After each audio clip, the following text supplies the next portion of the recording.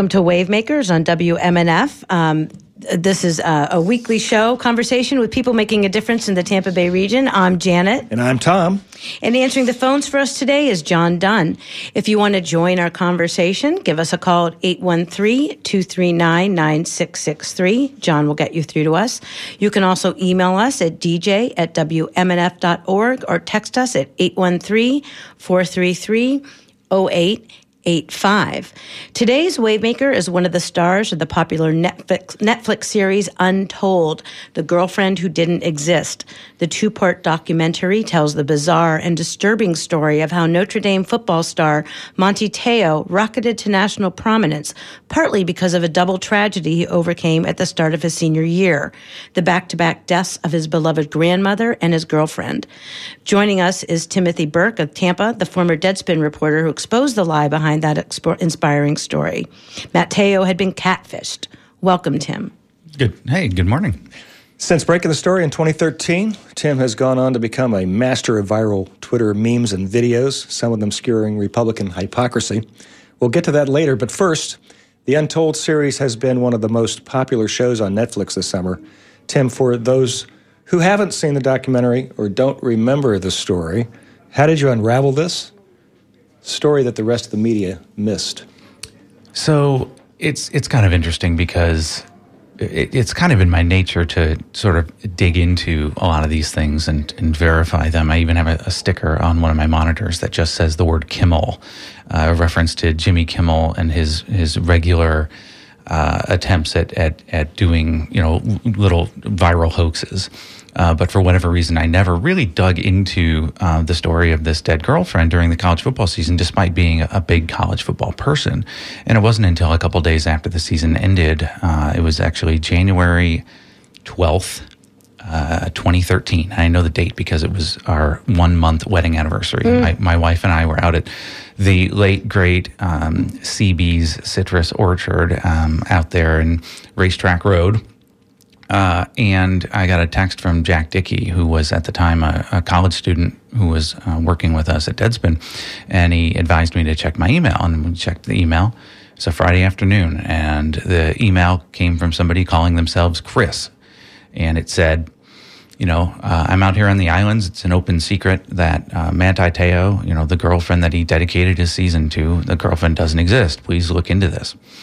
And so that's kind of an interesting, tip, and we'll go ahead and look into that. So I headed home, and we lived in St. Petersburg at the time. And the first thing that I did was I looked up the name of the girlfriend, and it said it was Lene Kekua. And so I Googled the name, Lene Kekua. I just Googled it. And within about 15 seconds, I was pretty convinced that this person had never existed, because the Google results were just references to her being dead. They were all stories about her being dead. There was nothing on the internet about her and being dead in relation to this football player, right? Because there weren't written stories about her. Right. They were all stories about her being Manti Teo's dead girlfriend. There wasn't even an actual, obituary, let alone the paper trail that you leave on the internet, if you're somebody, under the age of 40, essentially, where you have all kinds of social media accounts. You have, newspaper stories listing your graduating high school class, all these different things that show up on the internet if you exist, and she didn't. And over the next 2 days, I worked with Jack Dickey to track down who had the actual person that had appeared in the pictures that were used to portray Lene Kekua and all the news coverage, and made contact and talked to that person who was very much alive and had never met Manti Teo or talked to him. These photos were all on Facebook, right? That was the means for catfishing him? They were on a lot of different social media platforms. They were on Twitter as well and Instagram. We, basically tried to track down every image that had been used to portray Lene on all of these different social platforms, and I collected all of those images and then, emailed them to this person who I believed to have appeared in them and asked her, how many of these photos are of you? And she wrote back and said all of them. And so, then it was a matter of tracking down who had been using them to portray this Lene Kekua. And, we connected a bunch of things that people had been tweeting at Manti during the course of the season, alleging that Lene didn't exist and saying who it was. We just had a first name, and we ended up tying the last name together with the sake of this person. It was somebody that she had gone to high school with. So this was out there. This had been out there, but nobody was following up on it. Right. In fact, one of the things that we discovered in researching this is that, several people who either knew Naya, the person behind the Lene character, or knew Manti, or both, had tweeted at him throughout the season that Lene didn't exist. And the response from Manti Teo to these people was to actually block them on Twitter. So, and whether he thought that was harassment or whether he didn't want to have to deal with that, I'm not sure. But that, there were people who were who were on the inside, people who saw, Naya Tuiasosopo at work doing the Lene character, trying to, inform people, because Manti wasn't the first quote unquote, victim of Lene. The Lene character, as is depicted in the picture, existed for quite some time before that. And so people who either, had been tricked by Lene before, or people who had family members who may have, fallen for that character, were, informing or trying to inform Manti that she didn't exist. And the response was to get blocked so that they couldn't continue trying to contact him. So he was in denial because he had friends telling him, hey, wait a minute, something, he never met her. I think that's part of the most, to me, one of the most weird part of the story is that he called her his girlfriend, but they had never met in person. Right. I think that there are still a lot of unanswered questions. And I really do, I encourage everybody to watch the film and sort of come up with what they think the remaining questions about it should be.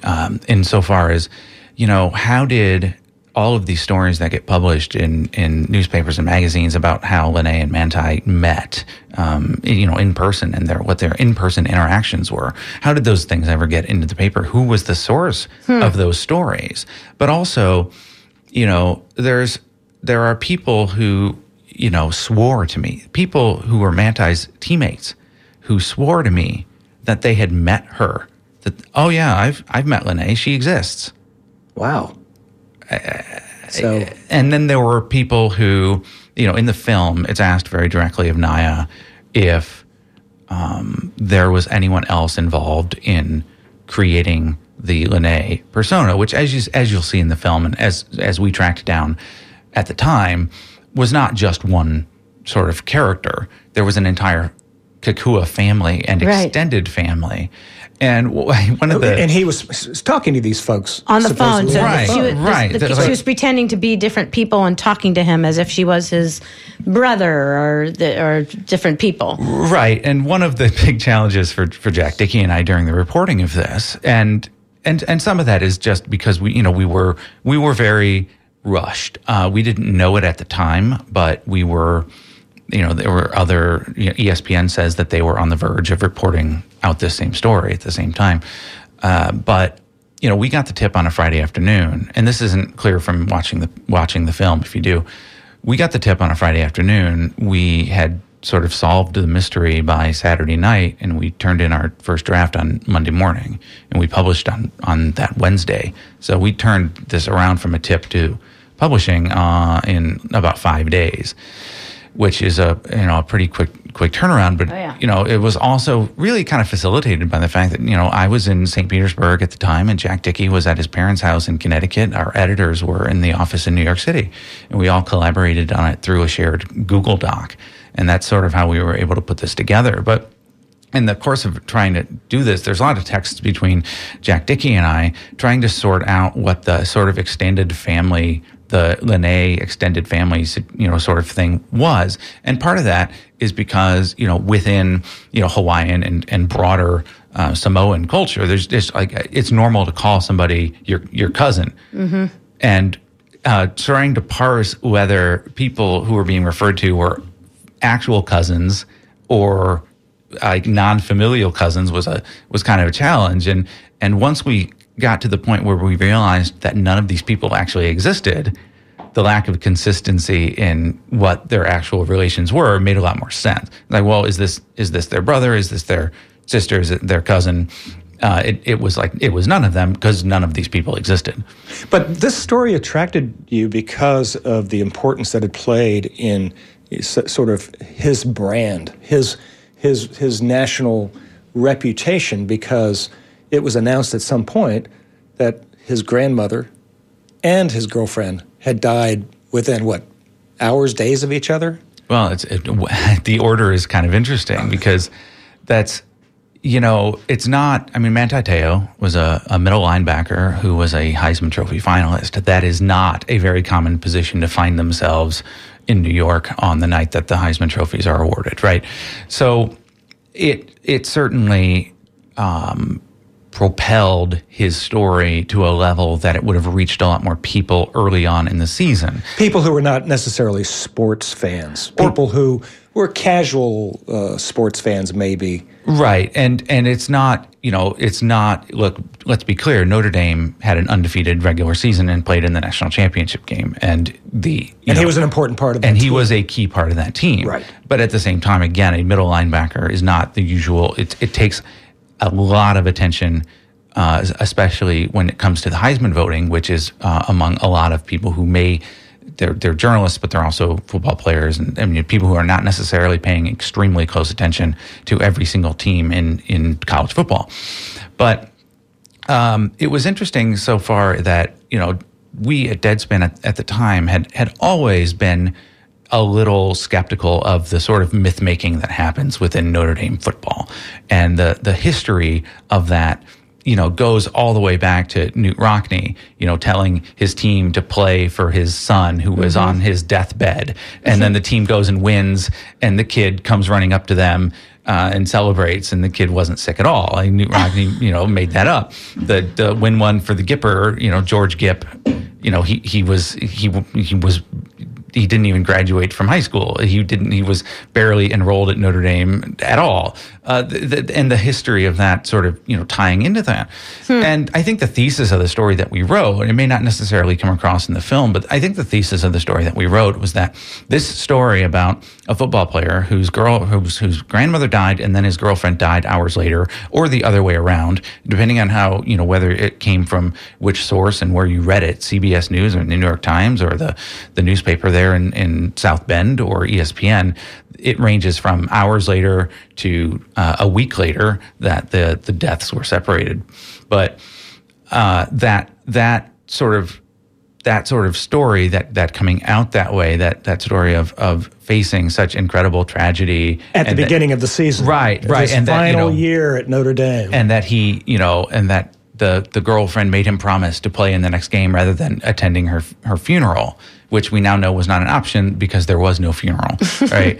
But even then, that the Associated Press saying that her funeral happened in a city in California that doesn't exist, right? Just from the beginning of the story, it should have been something that would have flagged someone's interest in looking into a little more. Now, I know it's been 9 years, but I believe Google existed back then. It might have been available to some writers, some sports writers.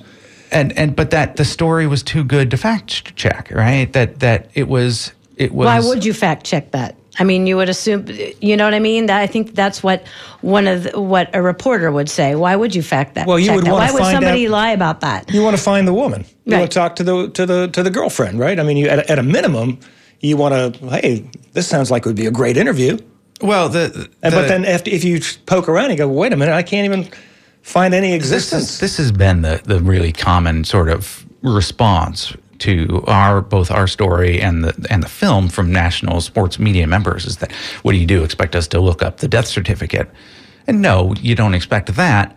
But asking at least a few questions about, for example, what her family had to say about all of this. If you had a 6-day lead time effectively on the funeral where he allegedly sent a dozen white roses, maybe you would send a reporter to the funeral. There's a lot of things that should have been immediate red flags, not just the news outlets not knowing the order in which the two people died or how far apart those deaths occurred. Right. But we have an instance where one news outlet said that Manti was informed by his brother that Lene had died. And then another one that said he was informed by Lene's brother that she had died.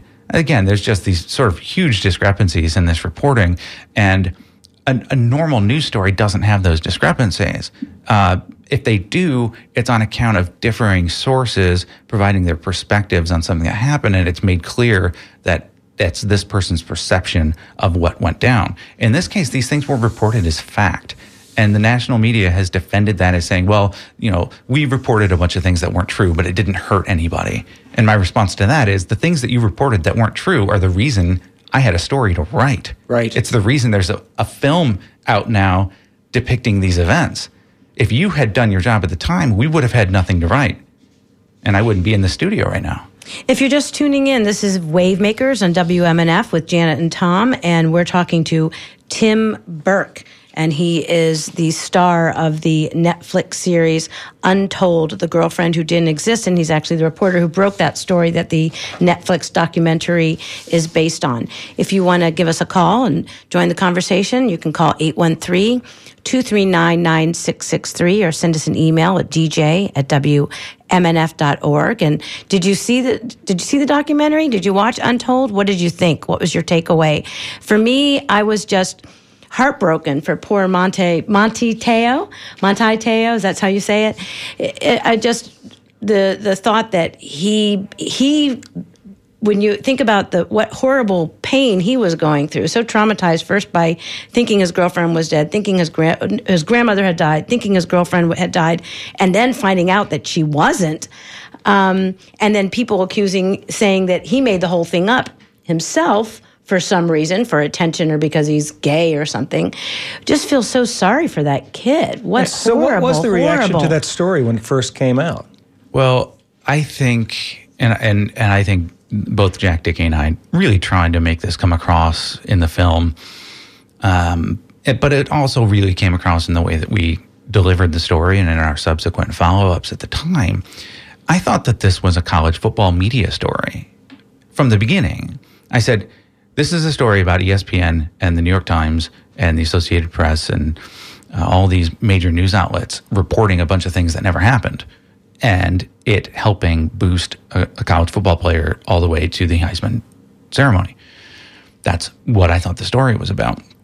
And so we didn't aim our follow-up coverage at any of the sort of speculation that was eventually going to come out.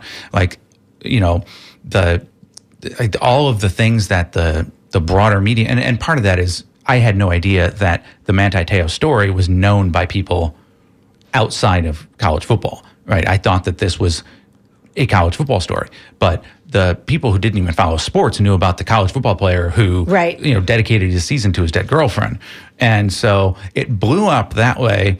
And we lost a handle on it. And you talk about any time in journalism and you break a story, you want to own the story. You want to have all the follow-ups. You want to have people coming to you with more information for those things. And it didn't. We lost control of the story. TMZ took over the story, and other outlets took over the story. And part of that is because we didn't see that this was a human interest issue. But part of it too is we got a lot of bad tips. For example, like I said, we had people who swore they had met Lene Kekua. We had people who,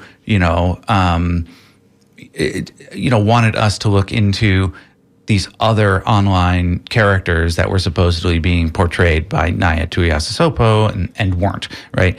So, we kind of went down some bad trails, and we also fell into the, I think, understandable pathway of doing media coverage of our story rather than doing follow-up reporting. And I would certainly do less of that, I think, if I ever had the chance. One of the things that was so interesting was that almost immediately, it seems like, there were questions about whether he was gay, because one thing I don't think we have clarified here in our discussion is the girlfriend turned out to be a man. Sure, or somebody who was transgender. Right. So I have no idea. See, this is one of those things I don't understand. I don't know how you make that leap. I don't know how you make the leap from Manti fell for a fake online persona to he's gay, unless like the idea is that you believed that he was having these phone conversations with somebody who was visibly presenting as male or masculine. Again, if I had foreseen that being a conclusion that people would have jumped to, we would have addressed it in our original reporting. Mm-hmm. And so, there's a lot of failures with our original reporting. And I think that the not understanding where the story was going to go is the major one. And so I couldn't begin to tell you why people came to that, other than I guess they thought that because he was talking to somebody who's presenting as a man, that he must be gay. That doesn't make any sense to me. And it's like, how do you explain that? I don't know how you could come to that conclusion in the first place. But that's where so much of the conversation headed. By the sports media, anyway. People right. Well, no, and Katie Couric. Yeah. Manti went on Katie Couric's show a week later, and she flat out asked him, "Are you gay?" And he said, "Oh no, far from it." Right. It's like, why is this a conversation that we're even having? Why is this come up this way? And did you get also criticized for even revealing this secret? No. But did people want the myth more than they wanted the reality? So not at the time. At the time, the immediate reaction was, oh, they must, this is deadspin. This isn't true. And then Notre Dame, of course, came out with a statement hours later confirming that it was true. And at that point, it was, wow, where did this come from? What was the actual, history of this stuff? And the response since the film has come out has been very different, because there's a lot of people who saw the film who were not familiar with the story as it was reported at the time. And the film doesn't necessarily go into what happened after. You get a very brief glimpse of Manti Teo's subsequent professional football career. And so now I get a lot of emails from people, particularly people overseas, because Netflix is showing this film all over the world. Manti could have had a pro career if not for you. You ruined his NFL chances. And, Manti Teo had an 8-year NFL career. He was voted captain of his team. He played in, I think, exactly the average number of NFL games that a NFL first-round draft pick appears in. But the film leaves you to believe that he didn't have much of a career because they were expecting that he would be picked in a very high number. He was one of the top draft picks, and he turned out not to be. I guess that would have affected maybe how much he got paid. But they never really explained how successful he was. It affected how much his initial earnings in his rookie contract would have been by going from the first to the second round. But of course, where he actually was projected to be drafted before the story came out is of a wild debate. There are some people who said he would have gone, in the middle of the first round. Some people say he would have gone at the end of the first round. He's a little smaller and a little shorter than a usual NFL middle linebacker, so he had some physical things going against him and stuff like that. We'll never know. That's all just what could have, should have. But the reality is he had a fine NFL career, and it would have been much longer if he hadn't suffered 2 catastrophic injuries that really rendered him unable to continue his career. And meanwhile, the girlfriend has transitioned to a female, and it's interesting, during the film, at the very beginning of each of both episodes, they tell the viewers that at the time the interviews were made, the people being interviewed didn't realize that he had transitioned. Is that right? That was interesting, because the director Ryan Duffy informed me that this disclaimer was going to be shown at the beginning of the episodes, and I said, depending on how you construct the film and how you tell the story, that could be sort of like a spoiler alert.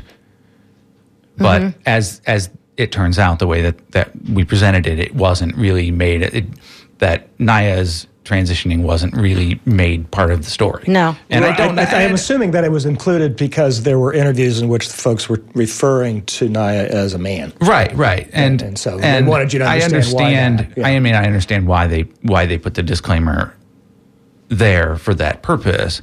But it's sort of interesting that,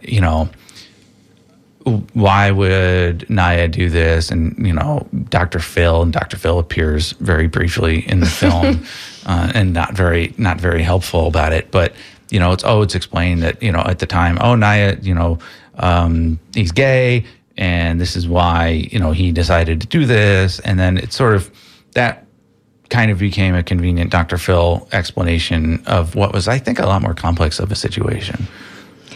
So this raises a lot of questions about what you can believe and what you can't believe in the media, right? I mean, and I know you spend a lot of time on Twitter skewering the media for that kind of thing. Yeah. I was curious, though, before we go into that, how did you end up, how did the Netflix series come about? Tell us about that. How did that end up happening? So it's a really funny story. So we wrote the story in January of 2013, and we had explored a couple other opportunities, Jack Dickey and I, to turn it into something else, books or whatever. And it sort of, forgot about it, knowing that eventually down the road somebody's going to contact us to option our story. And so that happened eventually, I guess, about 4 or 5 years later. We were contacted by a production company that's owned by the actress and model Chrissy Teigen, who is somebody who I converse with occasionally on Twitter and things like that. And so, we like her a lot and really wanted to work with her company on developing this into something. And so Jack and I decided to go ahead and sign with them into a production deal. And 2 days later, so we waited 4 or 5 years to be contacted to option the story. And then we sign the rights, and then 2 days after we sign the rights, we get contacted by the Wave Brothers production company. Oh, hey, we've got Manti on board. We're going to do this documentary. We'd really like to, enter into a deal for your work. We signed it away 2 days ago.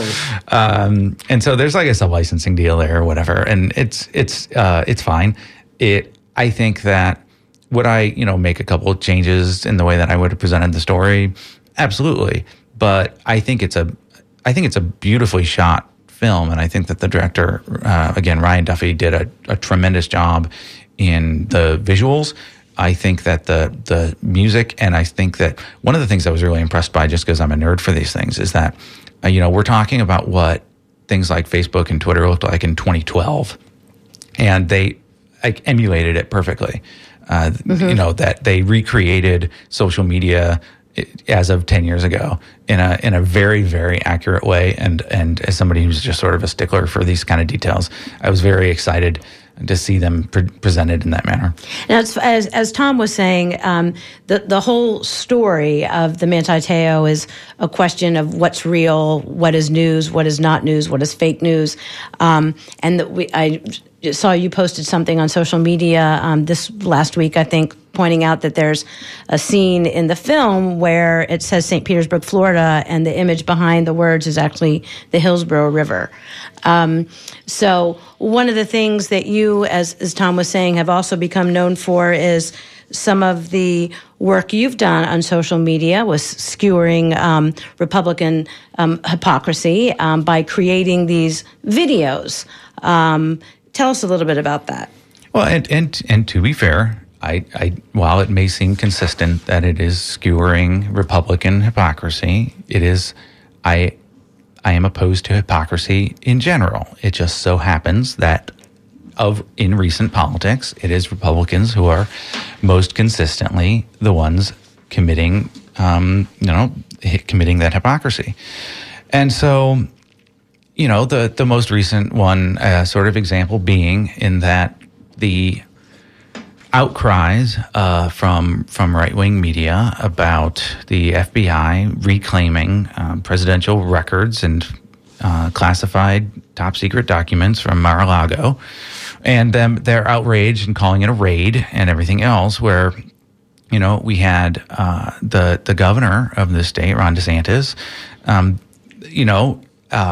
defending his law enforcement actions against a former state employee and declaring that it was not a raid. And the reality is they were the same thing. Mm-hmm. There were lawful warrants and these were law enforcement agents executing a lawful warrant. In fact, he went after a Channel 8 reporter who dared to refer to it as a raid. Right. And then he went on a rant. Yes. So, it seemed obvious to me to do a mashup illustrating the ways in these people arguing. And again, I've done this before. Every time that somebody on Fox News says to an athlete who's speaking out on some progressive issue to stick to sports or just dribble your basketball, and then highlighting every single athlete that has appeared on that program and how they were welcome to share their ideas because they just happen to be a conservative, right? It's something that I've done. It's something it's not my idea. It's Jon Stewart and the Daily Show started doing this 20 years ago, and I just picked up on it because the way that my brain works connects these things that I hear to things that don't, that create that cognitive dissonance.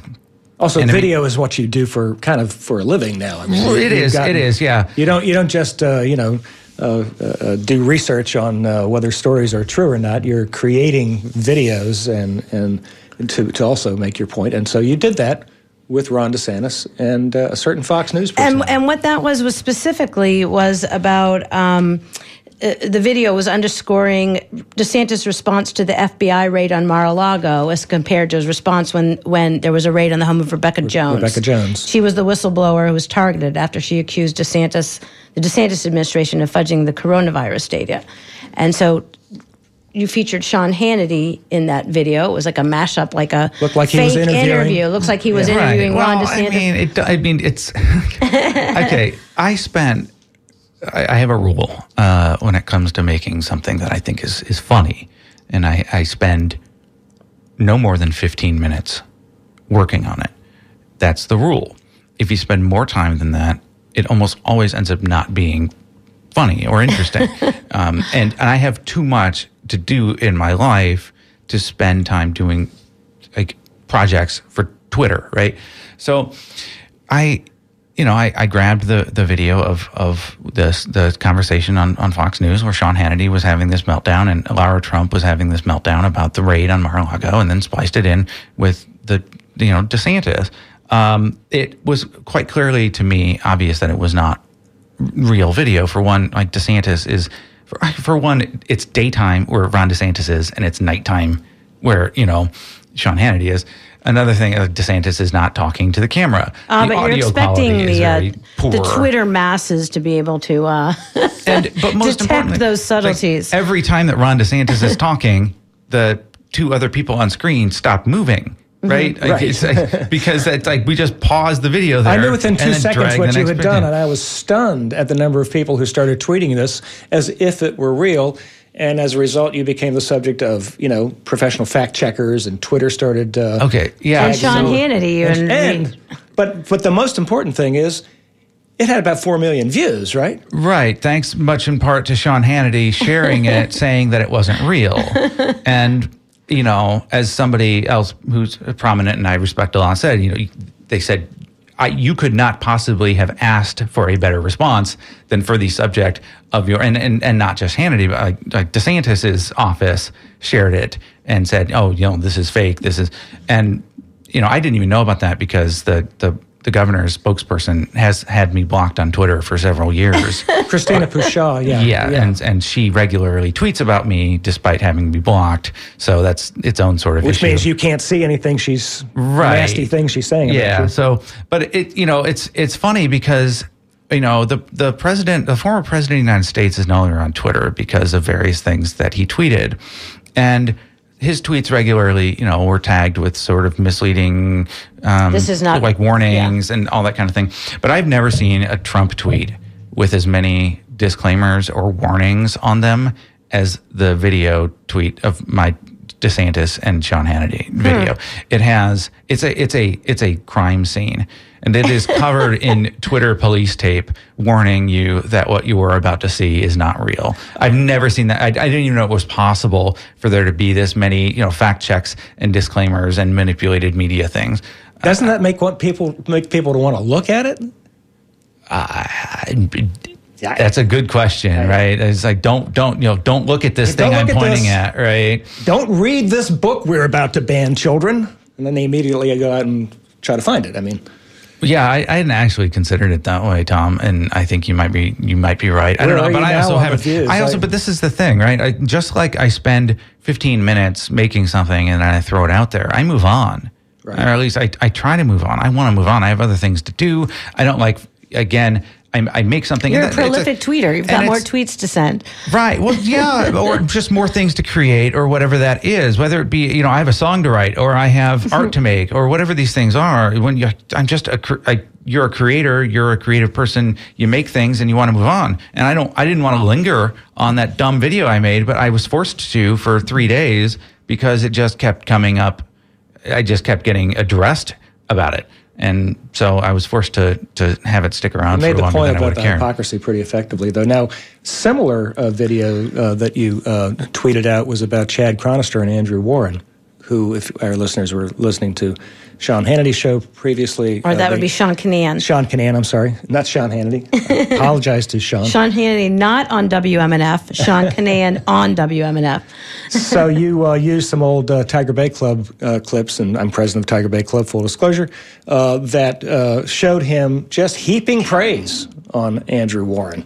I had never heard Chad Chronister speak a negative word about Andrew Warren until the day of the press conference where he went along with the governor suspending Andrew Warren.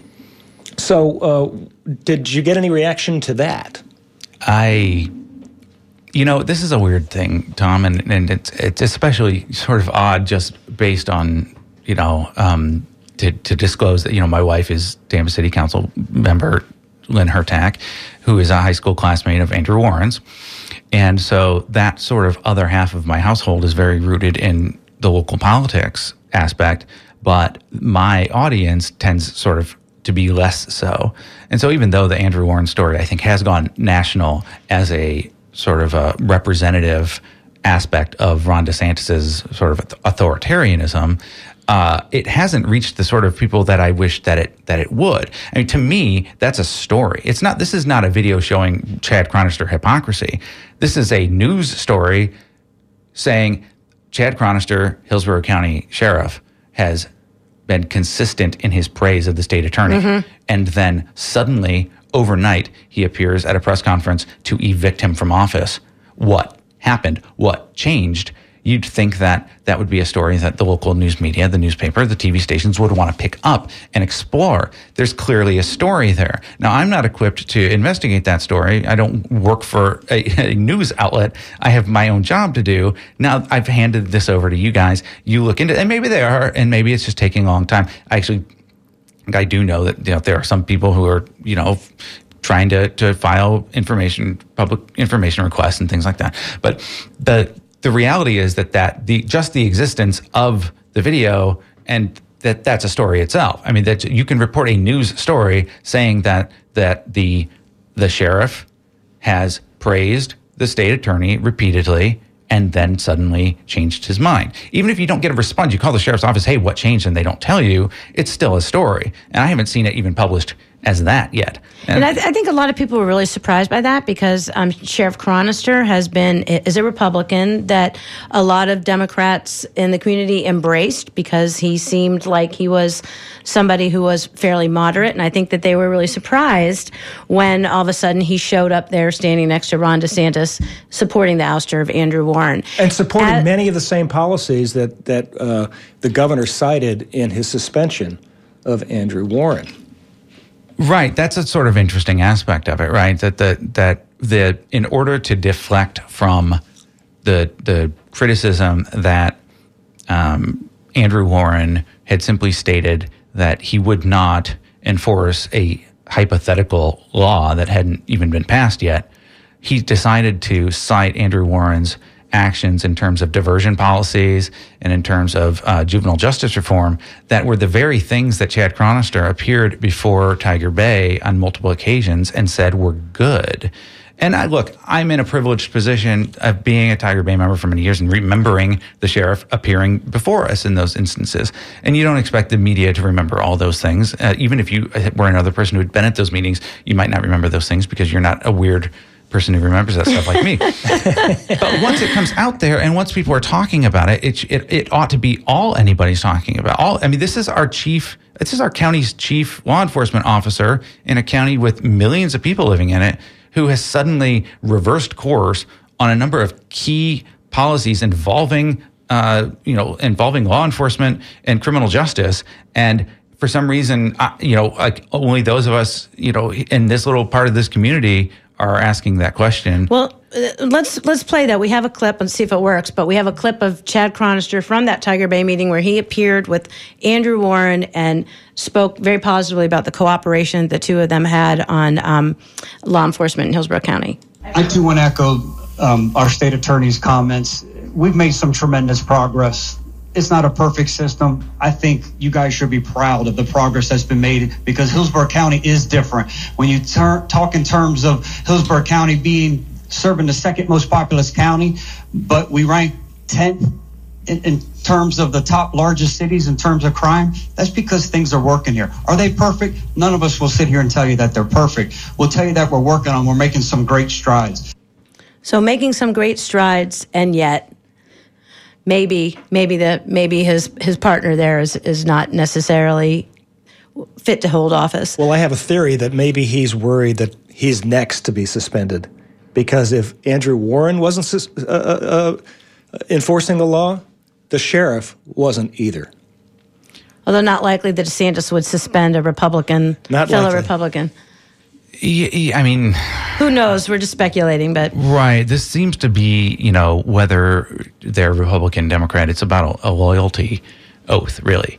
And it seems that the governor is insistent that people, whether there are laws at play or not, that people follow through on his vision for what sort of people ought to be subject of criminal inquiries.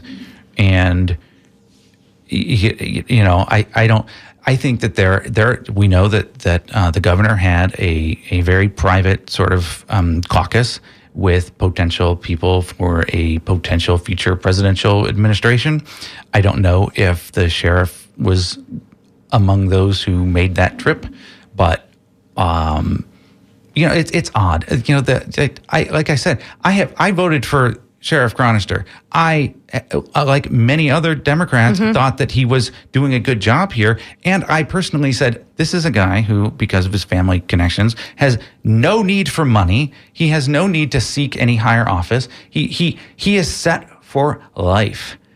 He is doing this because he sincerely wants to. So this shift in his behavior is really, really shocking to me. And it's disturbing. I can't put it together. And again, if I were a local politics reporter or investigative reporter or something, then it would be my job to do so. But I have clients to serve. I have other things to do. Democracy's on the ballot this year, so let's face it. And this is just another example. Well, let's talk a little bit about your journey to here. How did you end up a Deadspin reporter, and then tell us what you're doing now? So let's start with, how did you end up working for Deadspin? Right. So I ended up coming down here from Ohio.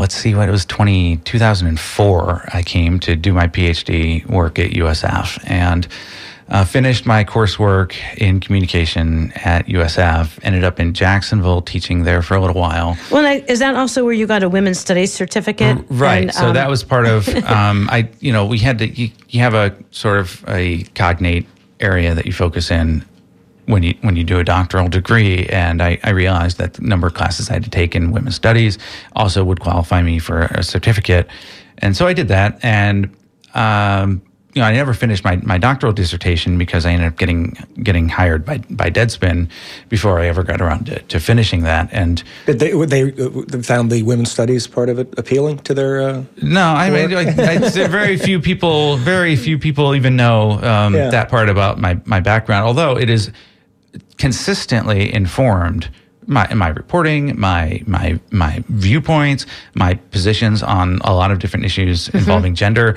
I think, and not to criticize my own department at USF in any way, but I think that in terms of the personal development, the courses I took in the Women's Studies department at USF have been the absolute most valuable. But we ended up moving to St. Petersburg for no other reason than, my wife's best friend was a photographer at the Times. We had other friends who worked at the Times, and we wanted to be around, what sort of constituted some kind of media scene. And so we moved to downtown St. Petersburg, and after, a couple years there, we looked for the right property in which, I would have a place to work from and have enough space to do the things that I need to do in my studio, but also have a right sort of internet connection. And that ended up being in Tampa. And so we moved over here to Tampa. And that's like that scene in the film where, there's a locator that says St. Petersburg and it's a picture of the Hillsborough. In the story, in the sense of telling the story, yes, we were in St. Petersburg at the time.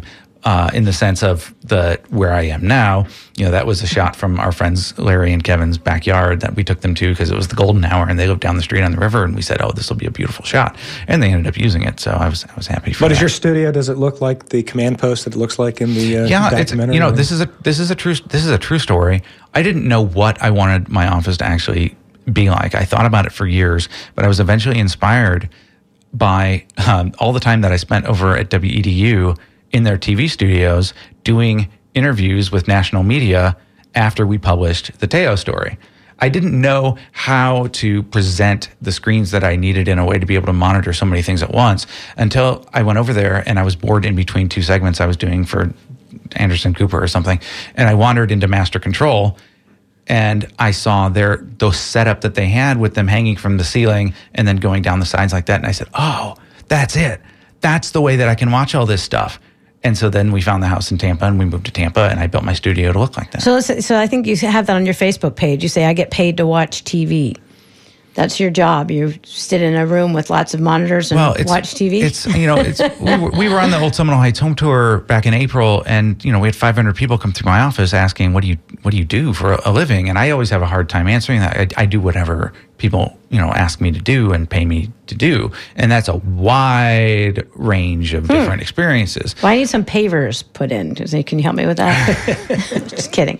But I can find somebody to put the pavers in for you. That might be that would be a better example. But I do getting paid to watch TV in the sense that I have clients who need very specific deliveries of broadcast television events for analysis purposes, ratings purposes, whatever. Like that's an example.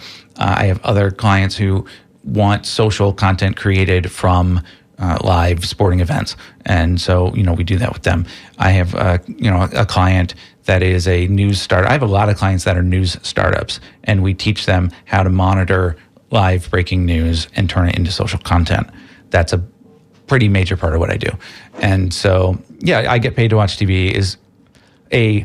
I wish it's a cheeky way to put it. It is. It's not like I'm a television. It's not like I'm a critic, a TV critic or something, where you literally get paid to watch TV. It's yes, but that's also how else do you explain what it is I actually do for a living other than I watch TV? And so you also have a very big presence on Twitter. So are some of the skills that you're teaching these new startups how to use Twitter? I mean, sort of, yeah. I think that Tom, it's interesting because there are things that you can teach, skills, an approach to how you look for news and how the news breaks. But there are really a lot of it is things you can only learn from doing. And what your voice is on a social media platform is one of those things. I can't show you how to tweet because if I do, it's going to come across as inauthentic. The voice that is the appropriate voice on Twitter is different from an appropriate voice on Facebook. It's different from an appropriate voice on TikTok, et cetera. They're all separate cultures, and whoever you present yourself as or your brand as on that platform has to be somewhat in line with the expectations of people on that platform. When you go out of that, then you alienate people. So I show people how to make content that is compatible with being shared on Twitter for sure. I know that these clips that are more than 15 seconds long or so have to be really, really compelling, or people aren't going to watch the rest of it. They have to get your attention at the very beginning. And there's a lot of skills training. Like, yes, you should create a captions file with every video you upload, because not everyone is going to be able to listen to the clip that you upload. Not everyone is able to hear. And they might be watching it at a meeting, and they want to be able to read it. So there's a lot of that goes on. People just don't necessarily know, and it's a continuous conversation. And how do you put a YouTube in a tweet? You'd be surprised how that is a thing that we have to go over. So, I like working with new startups because they haven't established sort of I don't say they haven't established culture, they haven't established an institutional history. And if you put good practices for capturing news, turning news into content at the beginning, then they can share that with everybody who comes after. And that's a good foundation. And we need more new news startups. We need more local news startups. And getting them off on the right foot it's like a personal goal of mine, and I'm happy to help them do that. Now, I'm curious about who these new startups are. Are they blogs? They're not newspapers. What is the format for these new startups? What kind of companies are they? They're generally digital media companies. So I worked with Recount, which is a sort of a multimedia news company in New York doing national news and politics coverage on both social platforms and a website, and they have a TV show and everything now. And I've worked with news startups that are doing regional, like statewide coverage. So a company that had news startups in, North Carolina and Pennsylvania and Arizona and Michigan and Virginia. And so, we set up, for example, here are all of the news sources that you need to be monitoring for these things. And here's how we can, turn that stuff around. One of the biggest gaps, I think, in coverage in almost every state is things that happen in the state legislature. And those are the things that impact people the most. Right now is so important. And as we've seen with a lot of instances, there is the opportunity for viral content to come from monitoring state legislature coverage. Mallory McMorrow is a state senator in Michigan and also a former colleague of mine. We worked together at Gawker. And she recently went sort of mega viral with a very impassioned speech that she delivered on the Senate floor there, where she defended herself against Republican claims that she was a groomer because she, supported, LGBTQ rights, right? And it was a very powerful speech, and it was very, quickly turned into successful social content. And she became a national figure as a result. And look, I'll say she was going to become a national figure at some point, regardless, because she's an extraordinary person. Again, disclaimer: we worked together 10 years ago, and I worked even more closely with her husband. But she's a great person. She's brilliant. She's going to be an incredible leader of her state or the country someday, and I look forward to that. But this was the right avenue. This was the right vehicle to propel her to national attention among progressives, and it was the right message. And so, how can we find the next one of those? Whether it's going to be in Ohio or going to be in Florida, going to be in Arizona, going to be in Pennsylvania, whatever it is. I think that local news outlets would be smart to be monitoring for those instances. And are you getting a lot of tips about catfishing attempts? Oh my goodness! I get multiple calls a day. People want me to find their missing husbands. They want me to find the fortune that their father left in a bank they can't identify. They want me to find their catfishers.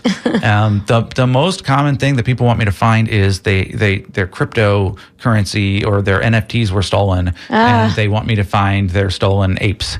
That's the most common thing that people have asked me for. Well, there's big money to be made in that. Yeah, you know what? I don't. It could be millions, and I'm not going to do it. I'm going to find something. No good tips then. Oh well. So thanks for being with us, Tim. Thanks so much. Thanks to all of our listeners. And how can people get in touch with you if they do have a catfishing tip for you? They can Google for Tim Burke Twitter, and they'll find me. Yeah, he's on Twitter quite a bit. You can get your daily screen cap consumption. from Tim. Among other things. Among other things, yes. All right. Thanks for tuning in. And this is WMNF Tampa.